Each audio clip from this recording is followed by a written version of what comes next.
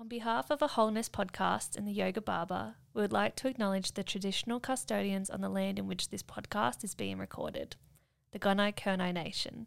We pay our respects to their elders, past, present and emerging, and extend that respect to all Aboriginal and Torres Strait Islanders.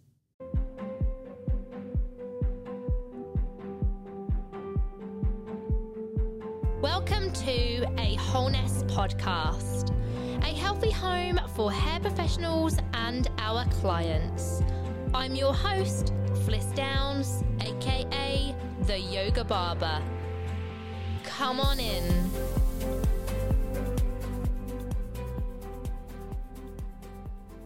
Happy hump day, you beautiful beings. How you going? If you tuned in to last week's episode, you would have heard Jack and I talk about Earl. And you may have been thinking, who the heck is Earl? Well, I am so thrilled to bring this inspiring episode to you where I get to chat with Earl. He's not just a hair professional, he's an artist, an educator, a hat maker, men's retreat facilitator, designer, and so much more.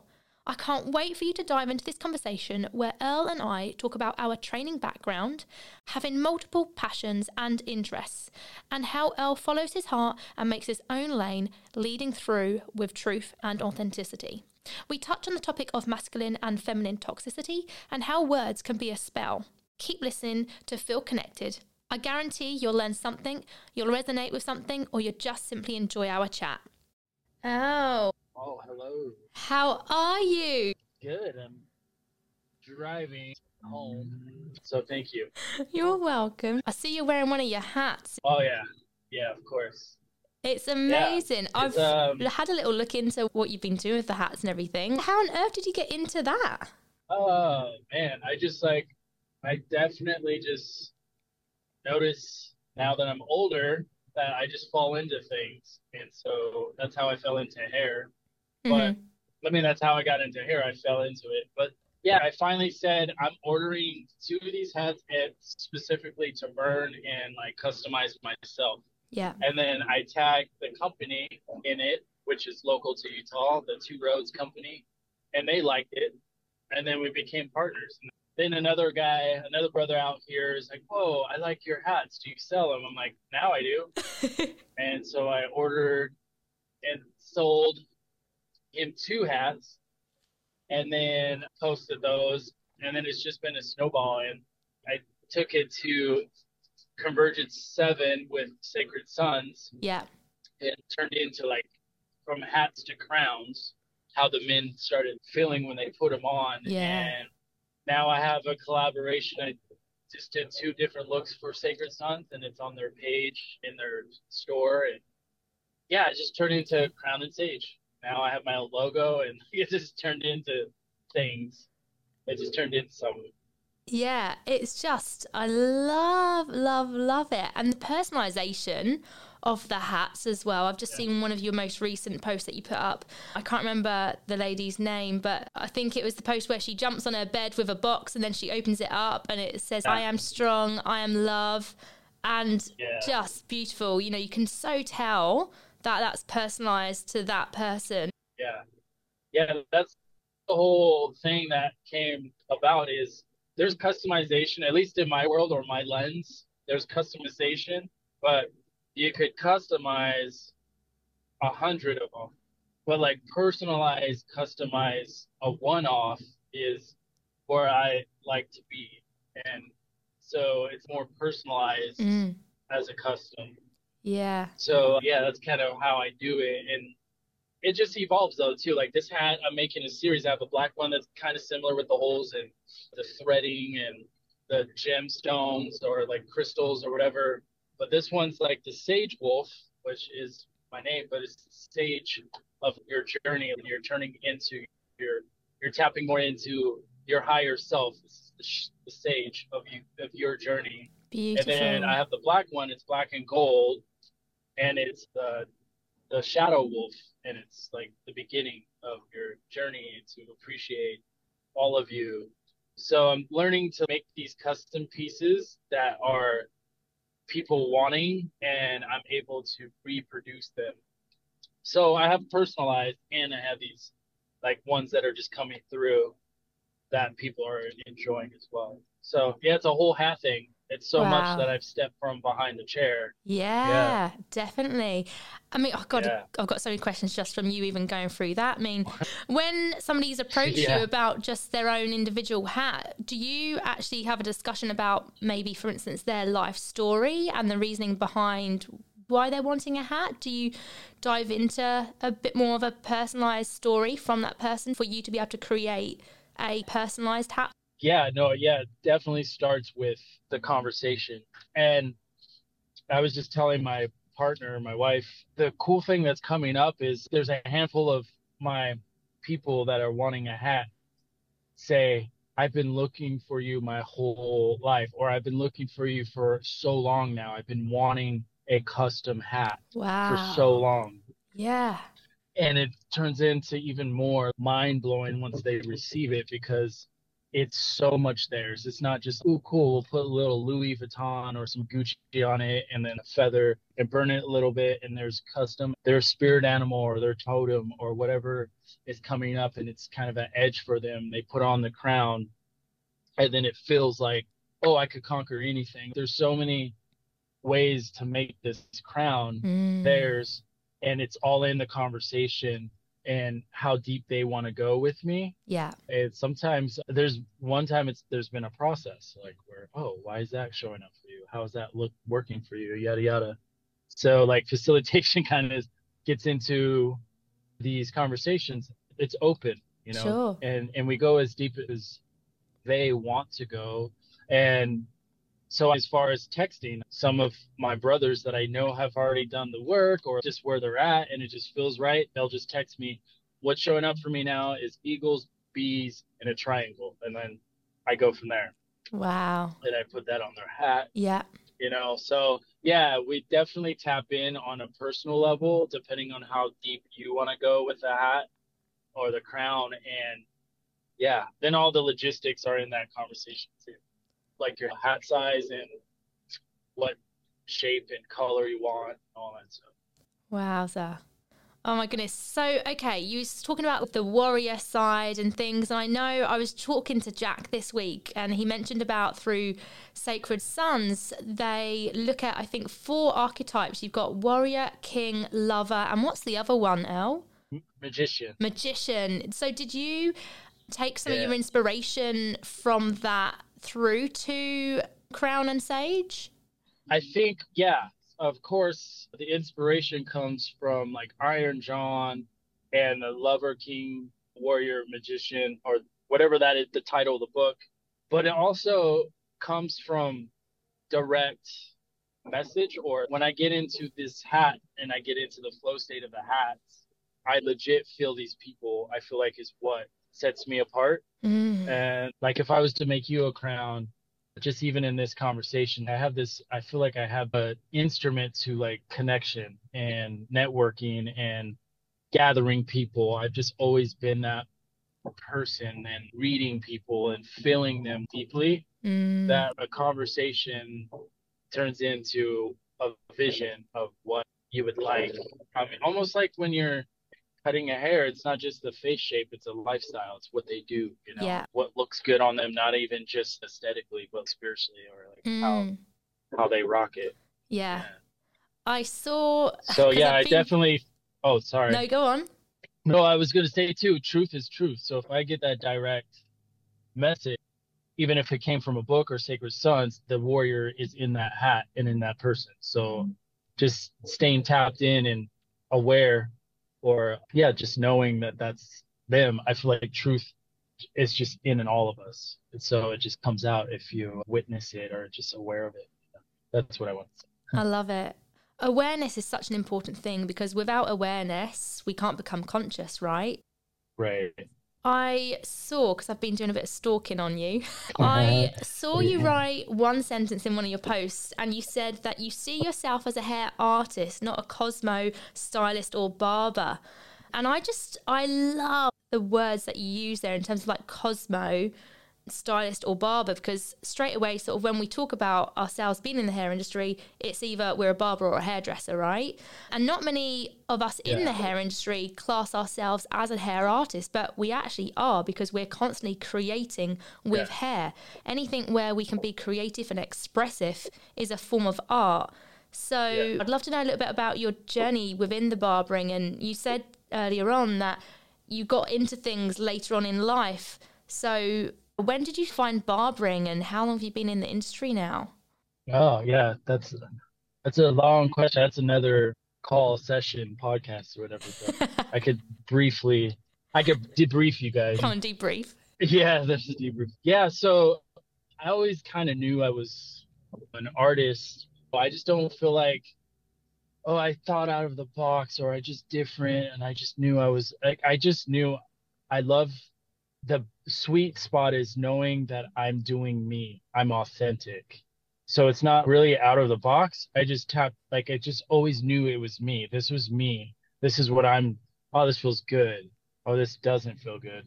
And whatever it looks like to other people, it may look like, a barber or a stylist or a hat designer, a fashion designer, or a black man walking into a room. But I just do like what, as much as I like to be authentic, is where I go. And so to sum that all up, in high school, I was the basketball player in Southern California and Temecula, California, and at a high school, and I was bred to be in the league. I was supposed to go play college and yada, yada. My senior year just turned into, I got a little bit of senioritis, but then things with my dad and life happened, and I just stopped playing.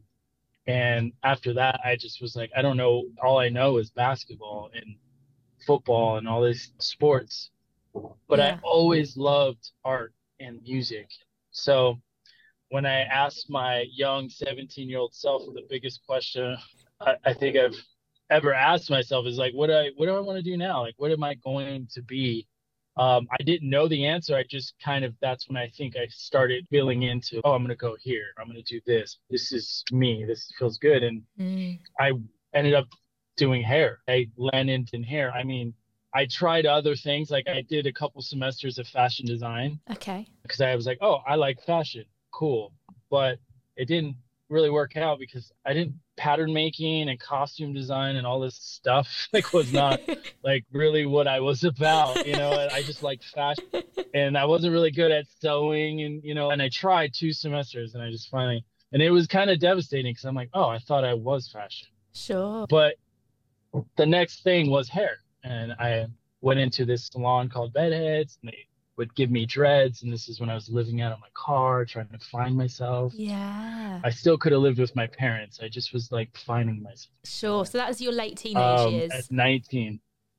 I was 19, 20, 21. It was and so from getting my hair done, getting my dreads done at Bedheads, to becoming the receptionist, to becoming a hairstylist, they were the influencing team and family to get me into hair, to understand hair as art. And so I've always just looked at it as I'm an artist. In 17 years in the game, more than half of the time I was a Cosmo. I did men's hair cutting too, but I knew I'd get bored quick if I just did like fading and like short hair. Sure. So I challenged myself doing like colors and perms and just chemical services and all of it. So I was a Cosmo for like more than half of it. And then teaching at Paul Mitchell's and different schools, Paul Mitchell was opening their barbering program, and they didn't really have barber instructors. And so they kind of threw me over there to help open it or help start it. Yeah. And so I was like, whoa, I actually do like barbering. So that was 9 years of, then I stepped in heavily to like barbering for 9 years. So I essentially became a barber. Wow. And just elaborate on what you mean by Cosmo. What exactly is a Cosmo? So cosmetology is just pretty much chemical, like cut colors and just more long women's hair. I mean, under the license in America, you can cut men's hair, shorter hair, pixies and stuff. but they separate it with barber and cosmetology. But so cosmetology, you could do just pretty much women's hair. So full on ombres, highlight, full colors, perms, and then women's hair cutting. And so Yeah. that's the Cosmo side of it. Yeah. Okay. It's interesting because in the UK, which is where I'm from, and here in Australia where I now live, that's not a term that we use. So I think it's a really good thing to know that that's a terminology that you guys use over in the US. That's spread out throughout the US. That's how they kind of divide us. Also, a lot of my training was very attracted to the UK or European cutting still to this day. So like Mm. Sassoon and Tony and Guy was my training that I understudied. So it's very like bobs and fine lines and very Precision. particularness in the precisions Yeah, in the cutting and the placements and stuff. So definitely. that's And more up my alley. Still to this yeah. day, I love that stuff. Yeah. But Do you know what? yeah, It's interesting that you say that because coming from the UK and being trained as a hairstylist when I was 16 to 18, and then through that, I also cut men's hair too. So I've cut men's hair throughout my whole career. And then it was only until 5 years same. ago that I actually like stepped in and I was like, I am a barber. I cut short hair and I do beards. And it's interesting that you say about you like the UK style of training because to me, that's my background. That's my, I want to say Yeah, heritage, right? And it's my foundation. yeah, And heritage. I absolutely love precision cutting. And the way that I was trained was very clear sections, making sure you see Yep. your line, very much about the Yeah, bobs back then. So for me, yeah, that's my love of cutting. It's the precision side. It's anything from a bob shorter. I'm like, yes. Of course I cut longer hair and I do and I can, but that's not where my sort of, let's say, longer hair isn't what I love to do. It's the shorter hair that I love to do.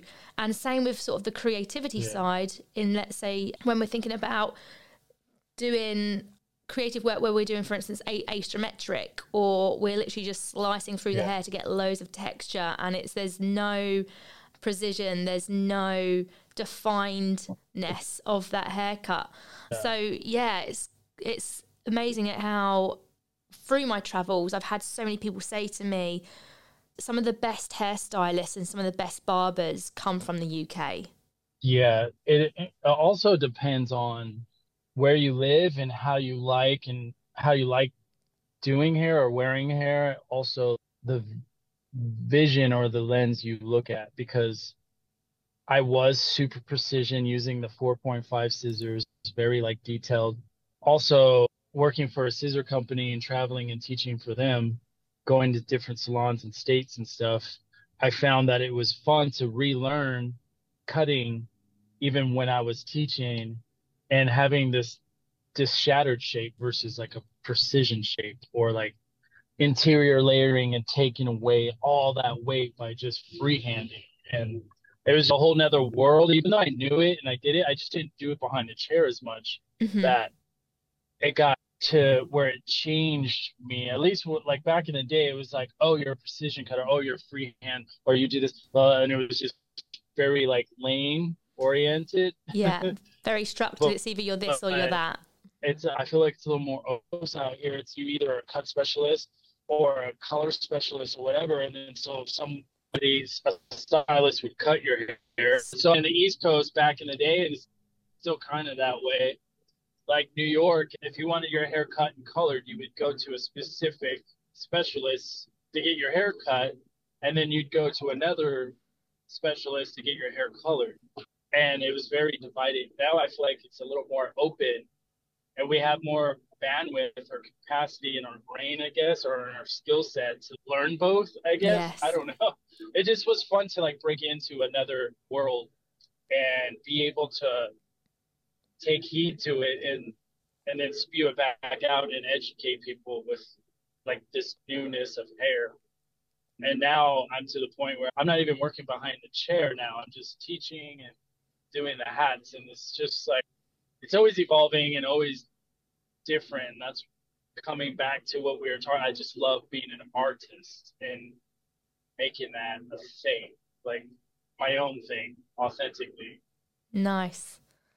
I think you're describing to me sort of a way of going, you know what, we can sort of choose a direction in the industry, whether we want to be a colorist, whether we want to be a cutting specialist, or whether we want to be this type of cutter, that type of cutter. But really, when it comes to it, as a stylist, as a hair artist, to have as much skills and knowledge as possible is key. And then you can rein that into something that you're needing at one given time.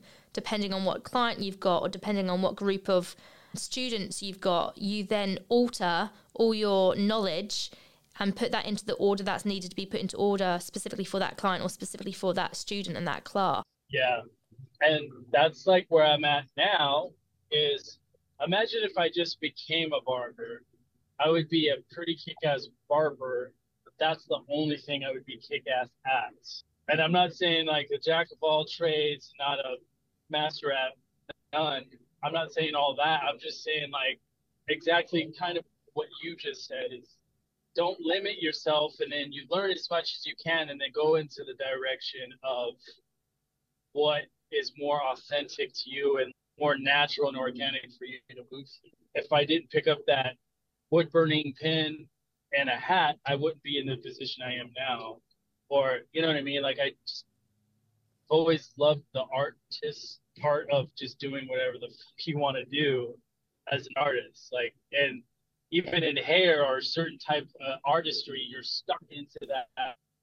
I'm like, why do I don't want to do that. Yeah. I like things. I like doing stuff, and I don't even have to get paid for it. I just like doing it. So that's like my whole thing is I'm just going to go in the direction that my heart leads me. And if I get paid, cool. If I don't, I get paid actually in a different exchange.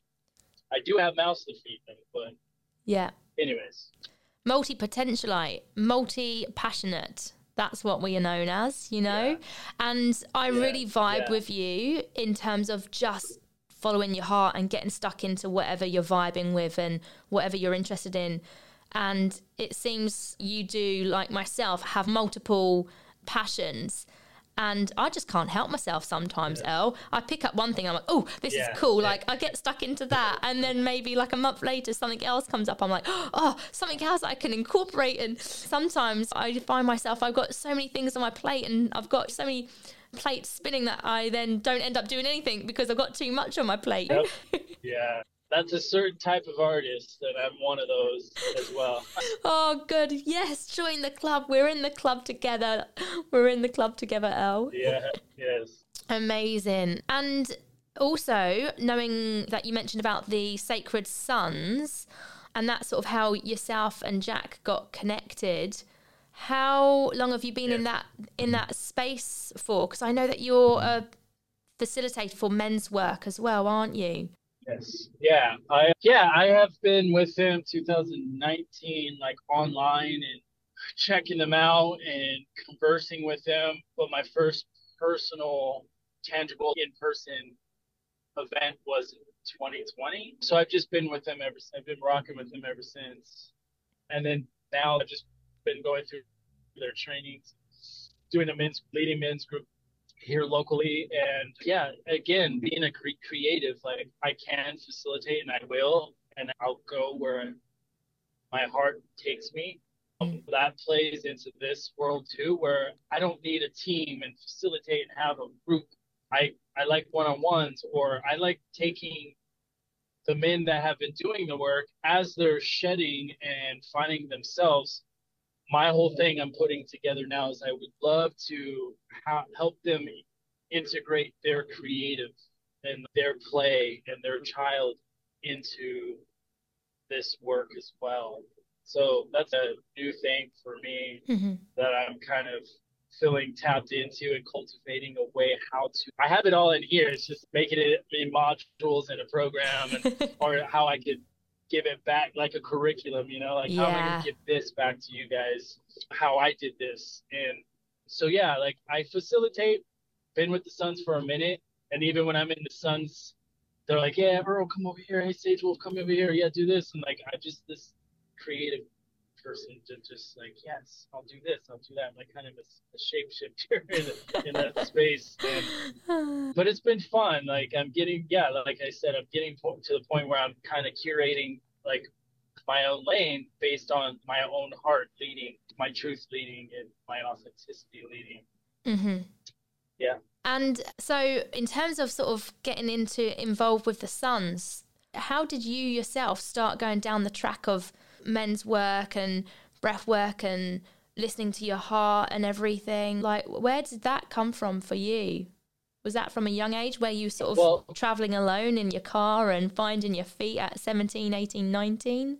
Oh, that would be cool. I think it started there, but I don't like the men's work didn't start there. Just like the point of realizing what life really was, and okay, I got to change my life. I have to have a career and like all that stuff. So my natural state of mind was, oh, go live in a car. So I think it all started there, but through trial and error in life and girlfriends, friends, and betrayal and joys and love and moving from Southern California to Utah, having kids. And I think it's been like 8 or 9 years ago, I truly started diving into self-awareness, and I went into a program out here called Impact Training, really deep diving into this conscious world. And it's so cliche to say these words in my head, in my story right now, say, conscious awakening and all this stuff, but that's what I was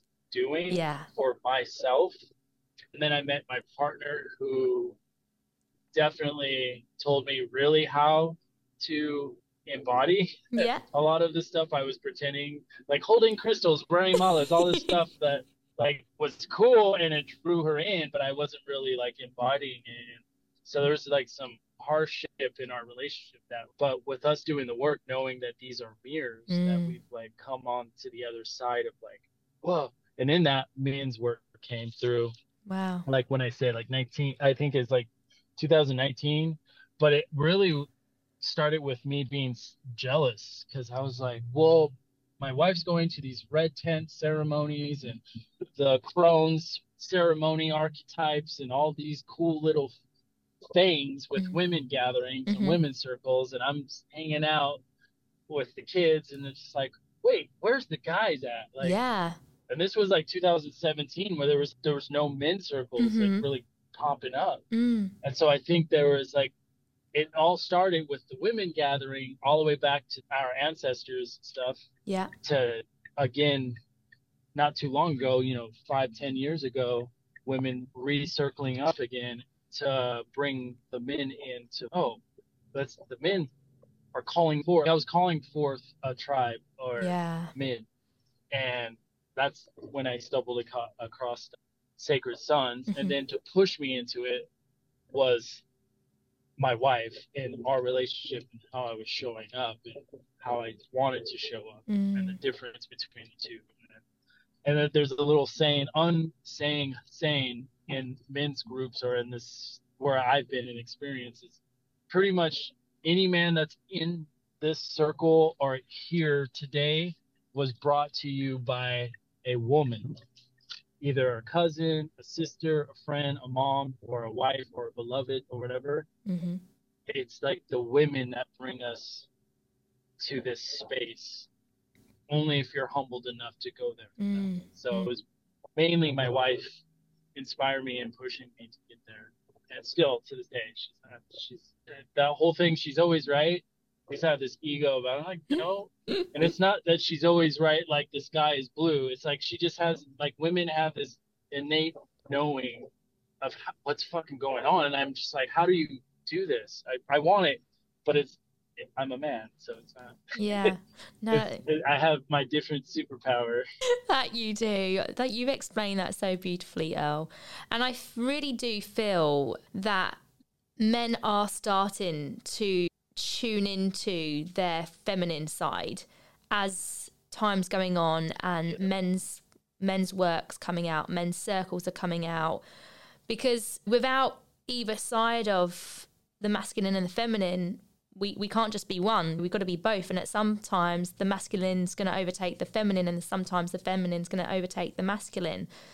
And it's just beautiful to start really seeing that the work is being done by both parties, by the feminine side, by the masculine side, and finding the balance of both of them for us to step into our authentic self and tune into the way that we're feeling and the way that we're showing up, how we can take on responsibilities. And it's just, I mean, that's one thing that when I reached out to Jack and I started chatting, and he started telling me about the men's work and pointing me in your direction, because I personally do want to also support men's work and men's well-being as well, because I think it's so important that men are cherished, that men are nurtured, not by just other men, but by us women too, because without the nurturing, we can't allow guys to actually step into being vulnerable and starting to break down all the heavy weight that's been put on you guys for generations. I think it's beautiful that you've managed to find that space and find that relationship with your wife where she's encouraged you and sort of pushed you forward to step into that, because I should imagine, well, I can only imagine that at points it would have been potentially a bit scary for you stepping into an area that you might not have stepped into before. Yeah, it's still scary, but I understand the aftermath now of what my edge is. And it's like what David Data says, know your edge and don't fake it. And that's one of the antidotes I feel like to this work is you can't fake what's real and what's your real fear, because it's just going to keep coming up until you move through it, you know? So that's a big part of it too. Also, I feel like what you're speaking on, the masculine and feminine, I really was, part of my journey was like really, I got to tap into my feminine. And so I started moving my hips more, doing more like feminine things, which really did catapult me to where I am today. But I also now realize that the feminine in you and in my wife is way different than the feminine in me. It just has like an overtone of a masculine, and then your masculine is way different than my masculine. It just has the overtone of the feminine. So it's not necessarily the swaying of the hips and the painting of, you know, the nails and like men growing their hair out and doing all like it, that it's not, that's the feminine. The feminine is knowing your aura in your solar plex, where creation happens, knowing where your seed is being put, you know, and creating, and how you're creating and how you're holding that or moving it, and how you're showing up in empathy and in love. That's our feminine, you know, at least from my experience in my relationship and my education and seeing other men grow into their power too. It's not necessarily, and so I saw the pendulum swing this way with men being very woo, you know, which some men are like that, but it was just swung way over here, even myself, to like now where, like what you're saying, now I feel like we're understanding more, we're becoming more aware of, or more tapped in as a collective, you know, to like masculine and feminine, like getting rid of toxic masculinity. Like that's not really, it's just a wounded, like we're all wounded, because even in this space, women have a template just like a man has a template that was handed to us, like the lone wolf. Women in some cases just have been handed this template that they don't even understand or even are aware that they're demasculating a man in certain situations, because it's just what's been given to us both ways. So when you're sitting there saying, oh, you're a toxic masculine, blah blah blah, but there's we're all wounded and we're healing and we're going deep if we choose so, and there's nothing toxic about it. The actual situations and maybe what we show up and how we do things and our choices, those aren't even toxic. They obviously just don't work, and they are hurtful, and things suck.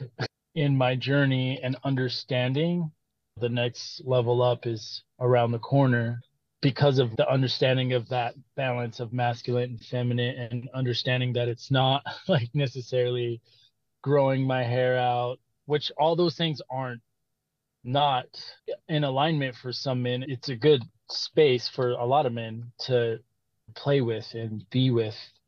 Just for me, I just am noticing this in the space of these men groups I've been involved with. It's more as we're doing the work, understanding layer by layer, like, oh, this is what it is. Oh, this is what it is. Oh, the pillar of my physical body needs to be, or is asking or aligning to be called in, and like eating healthier and working out, or working in a space where my body moves how it's supposed to move, like body mechanics. Or it's just as potent knowing that as knowing the balance of the masculine and feminine. So that's all I'm saying, is it's the next stepping stone for me to know my presence when it needs to be masculine, and to hold that space in the middle of the storm, versus I want to be the storm. Like, and it's time for me to get it a little crazy, and like, but that's in the space, in the container of my men, because it's just knowing that is a big step for me. Yeah. And what I get to talk about with other men. That's beautiful. Yeah. And you mentioned about, I know that you said the words masculine toxicity, but I also feel and believe that there can be also feminine toxicity as well. It can be on both sides. And how, as a community and as a collective, how do we battle both sides of that? I mean, from being within the men's work, how do you feel like you've tackled masculine toxicity as a collective, as a group? How have you battled that? And do you feel like that's the way that you guys have dealt with it, or are dealing with it? Do you feel like that can transcend over to feminine toxicity? Yeah, like I was saying earlier, I think it's looking at the lens a different way, or recalibrating how you say it, because words are spells, hence the word spelling, and putting like affirmation. All this stuff is, if you believe it or not, it happens because this car I'm driving in was once a thought, like it's just like you really have to, like, at one point be like, all right, there's God's source and there's creation, there's this. At one point the realization is there for that person, and if not, it's still happening. So with that being said, I think what helped me, it wasn't really me battling my wife or another feminine, it was the battle in myself. So once we take that and bring it in and reel it in and reel it in and reel it in, is where we understand the changing of the verbiage, or changing of how it really sounds, or what it really it's in. So, and then you go outside of that a little bit, and it's the masculine toxicity or the feminine toxicity is more, like I was saying, it's the templates, like it's the story or the things that have been handed to you in a way of like, this could be handed to a woman this way and this way, and the toxicity is wrapped up in that word, but it's not, it's different stories. You're just reacting in anger or in fight or flight. So it just gets all in these little compartments, when it's really, you just go inward. That's what I found. So whatever my wife's dealing with, I'm there to support her as much as I can. And then the rest is her shit. Like, you know what I mean? Like, it's vice versa. Like, if I'm showing up and I'm not showing up and my wife calls me out, she'll just like, all right, you're just being that. And like, you know what you need to do with that. So you get to a certain level. Yeah. And then just being in a conscious relationship, it's so funny how people want to be in a conscious relationship, which is good, but it's so tough, especially for the ego. Yeah. But yeah. Oh God, we've got so that's some how big I think topics. the battles of it, right? The big topics of like, oh, let's be in a conscious relationship. Yeah, we're eye gazing. For the it's first not month. just that pretty. It's so much harder than just gazing into one another's eyes. Like it's gotten to a point where me and Shay have been together for 13 years, married 8, almost 9, and we're just barely eye gazing. That's how real it is. And we're going to start really trying to post real shit versus like, and again, us, lens, me, inward. and what we experience doesn't mean I'm right or anyone's right. It's just I experience a lot of people I am inspired by on Instagram, and they post and they have all these good quotes and everything, but I don't see them saying shit like I don't eye gaze with my wife. I don't do this. I don't. That's real shit that I feel like everyone, because when it comes down to it, some of these men that are posting that have been in these men groups and settings with me, I know their stories, and I'm like, bro, like, you know how potent it'd be to be just real about it. Yeah. So me and my wife are gonna really, we've just been conversating about like the rawness of like a conscious relationship, and me having different borderline personalities or whatever it was that showed up in my shadow versus to where I am now and where I'm going. Yeah. I feel like that's a big potent thing, because I don't want to be this like guy who's always quoting shit and having the subtitles and then one in red and then all in white, like you could be all this stuff like in the Instagram world. Yeah.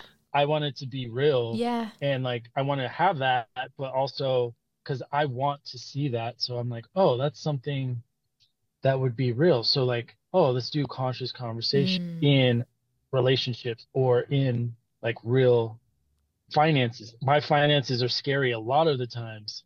Like I don't, as being an artist, so, and I have 7 people in my family. Like it's crazy. Yeah. So yeah, that's a lot of stuff that's not being said too. I feel like it's keeping us in this realm of conscious, what we're talking about now. I think we could go so much further.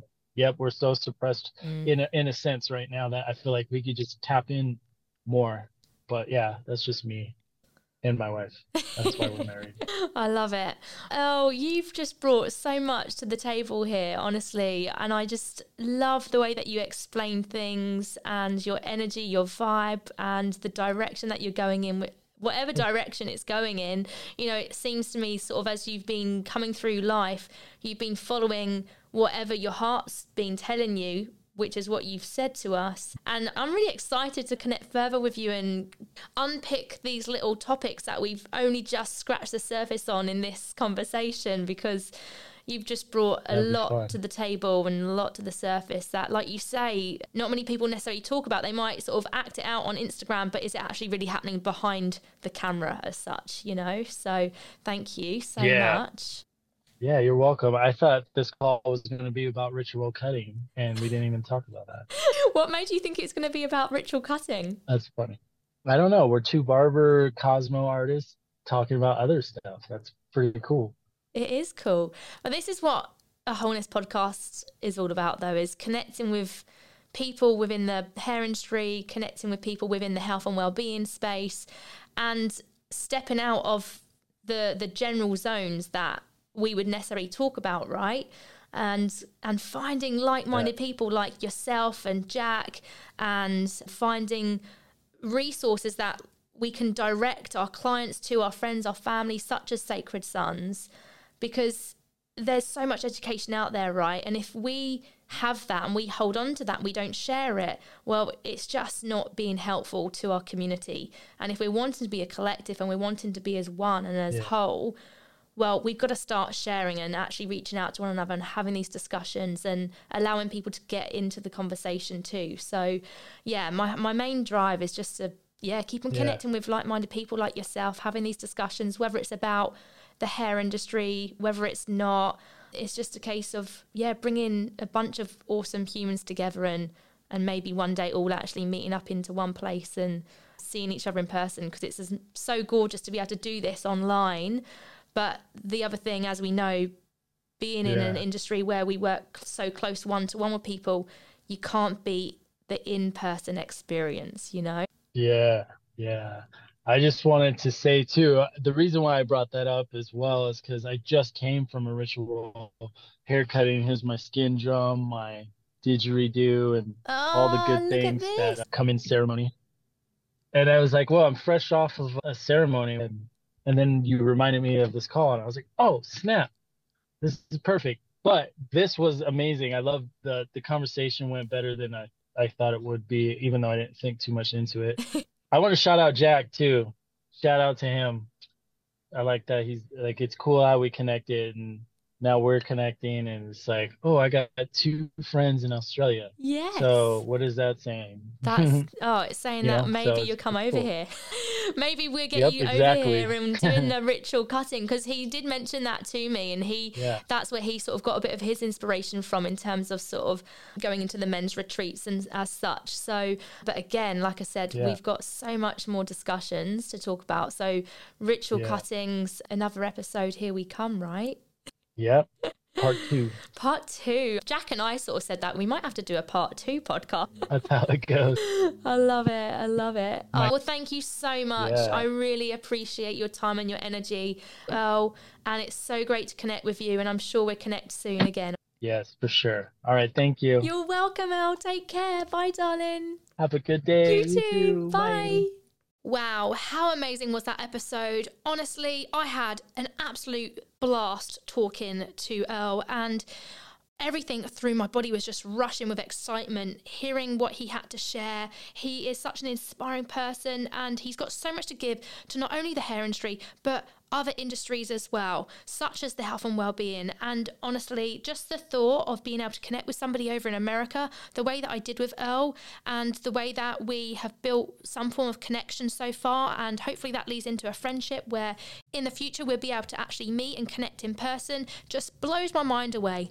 So anyway, my lovelies, if you found this podcast helpful, enjoyable, insightful, or catchy, please do share this with fellow hair professionals, your barber or hairdresser, friends, family, and on your socials.